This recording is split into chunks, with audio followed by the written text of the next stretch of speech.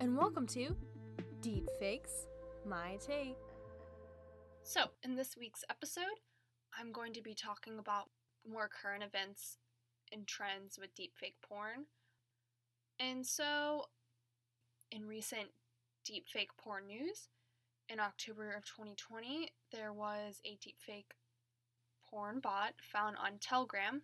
And so, if you don't know what a bot is, it's just a piece of software and it automates your tasks. So it can do things super fast compared to what a human does, and you don't have to do any work. So, for example, there are ticket bots, and sometimes they'll buy up all the good seats for you on Ticketmaster before you're even able to buy them, and then resell them at a higher price, which is really annoying because I've definitely felt this. So, some of you might know Telegram, the app, where people communicate secretively because of the encryption methods.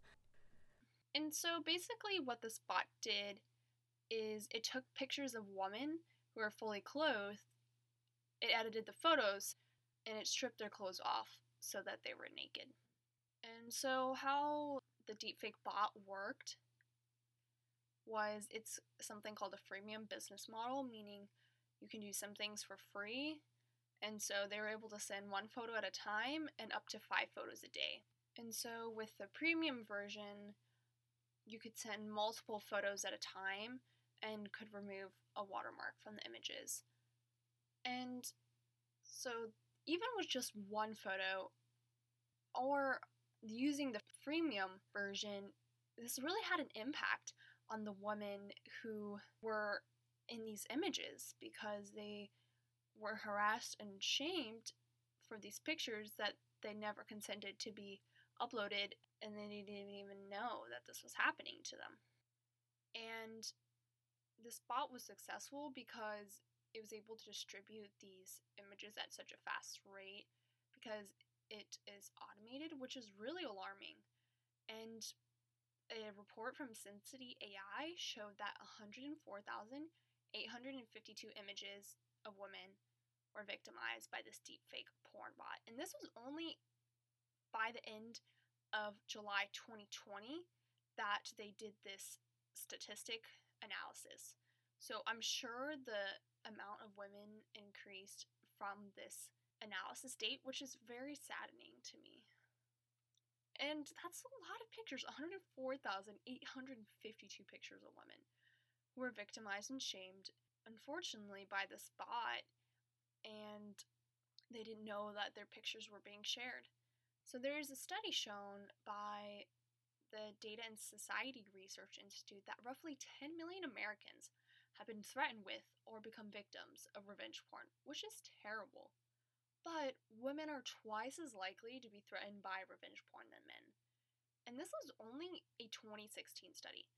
I can only guess that these numbers have gone up drastically since then, just because of the amount of deepfake porn videos that I mentioned are out there, and I'm sure it has gone up drastically.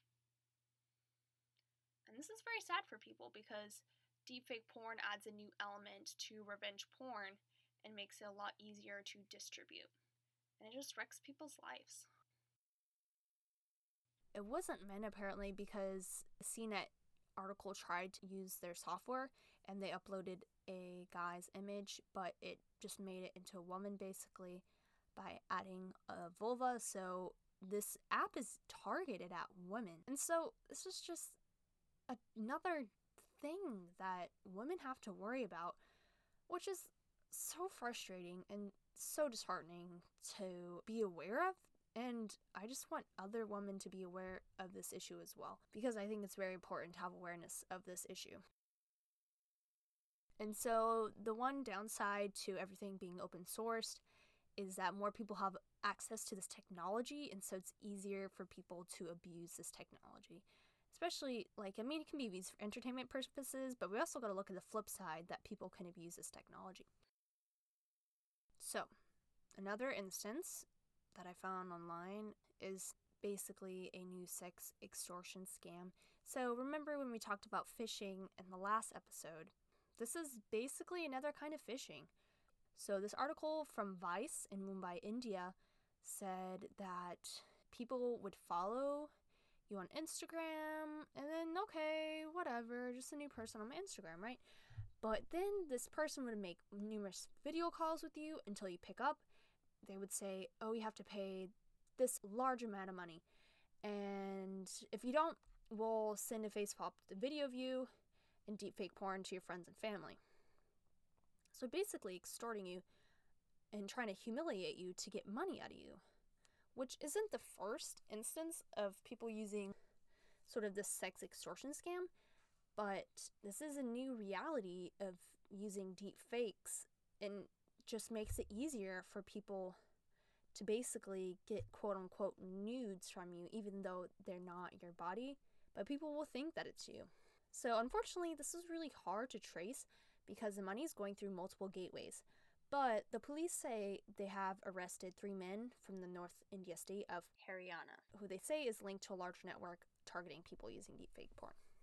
It's not just one country in the world. This is going to become, I think, a worldwide trend because it's sex. I mean, sex sells, right? So if this software is still going to be available and people are going to have this on their fingertips, and it's going to be so easy to make a deepfake porn video of someone, now it can be made in less time. People are just going to do this if there's no consequences.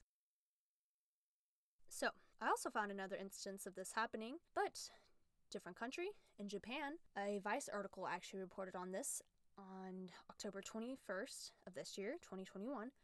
This guy, Masayuki Nakamoto, he was arrested for unblurring pixelated porn videos using some sort of technology that's similar to face swapping in deepfake videos.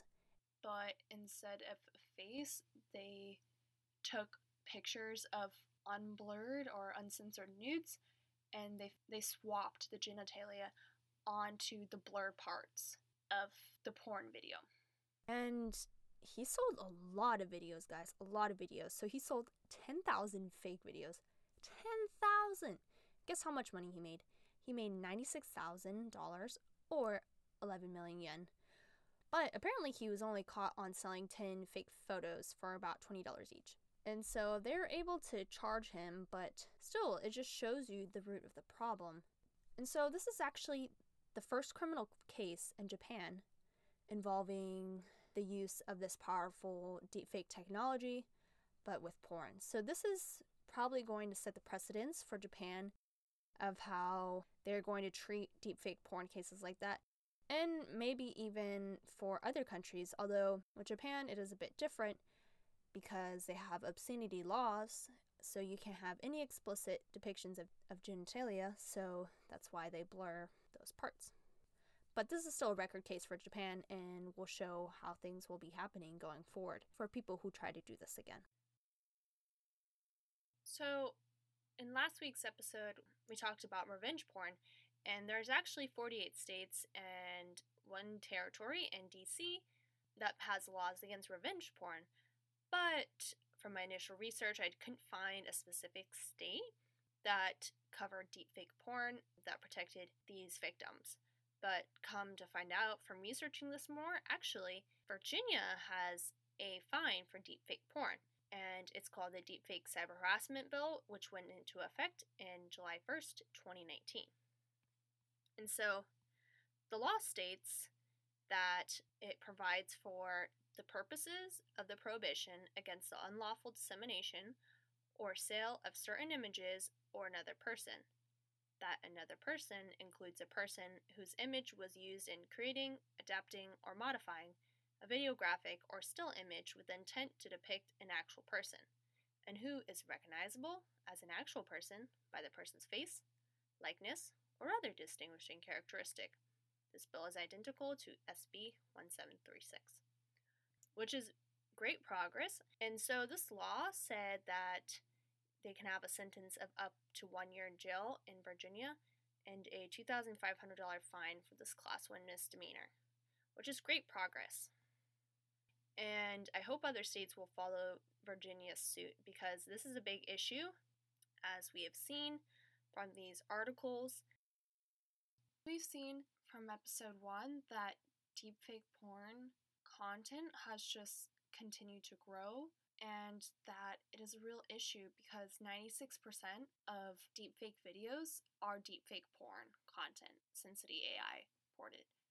And so, to combat that, first we need to have awareness of this issue, which hopefully throughout these 2 episodes that you have a little bit more awareness of what is happening in the world and what's going on with deepfake porn. And the other things are that these content platforms such as Telegram and Reddit and different social media apps should not be perpetuating these kinds of content, and hopefully would shut this sort of thing down quickly. And so these platforms need to do better about managing this sort of thing, but also it's not just the social media content platforms, it's a lot on just porn websites or just websites that they create. And so definitely not just the content managers, but also regulators need to catch up with the technology and have rules and regulations and protections for people for their face and for their likeness online. And so if someone uses their picture without their consent for anything, especially for pornography, in this case, they need to have rules for deepfake pornography that they can go sue that person or company or whatever, that they have protections. And so, as always, I hope you learned something from this video. Come join me next Wednesday morning to listen to more about deepfake technologies. And if you have any questions, please email me at deepfakesmytake@gmail.com. And please make sure to hit the bell to subscribe to my podcast so you don't miss an episode. And it would also really help me if you would download the episode for my metrics. And thanks again for listening. You can find this podcast as well on iHeartRadio and Apple Podcasts. And thanks for listening to Deepfakes, My Take.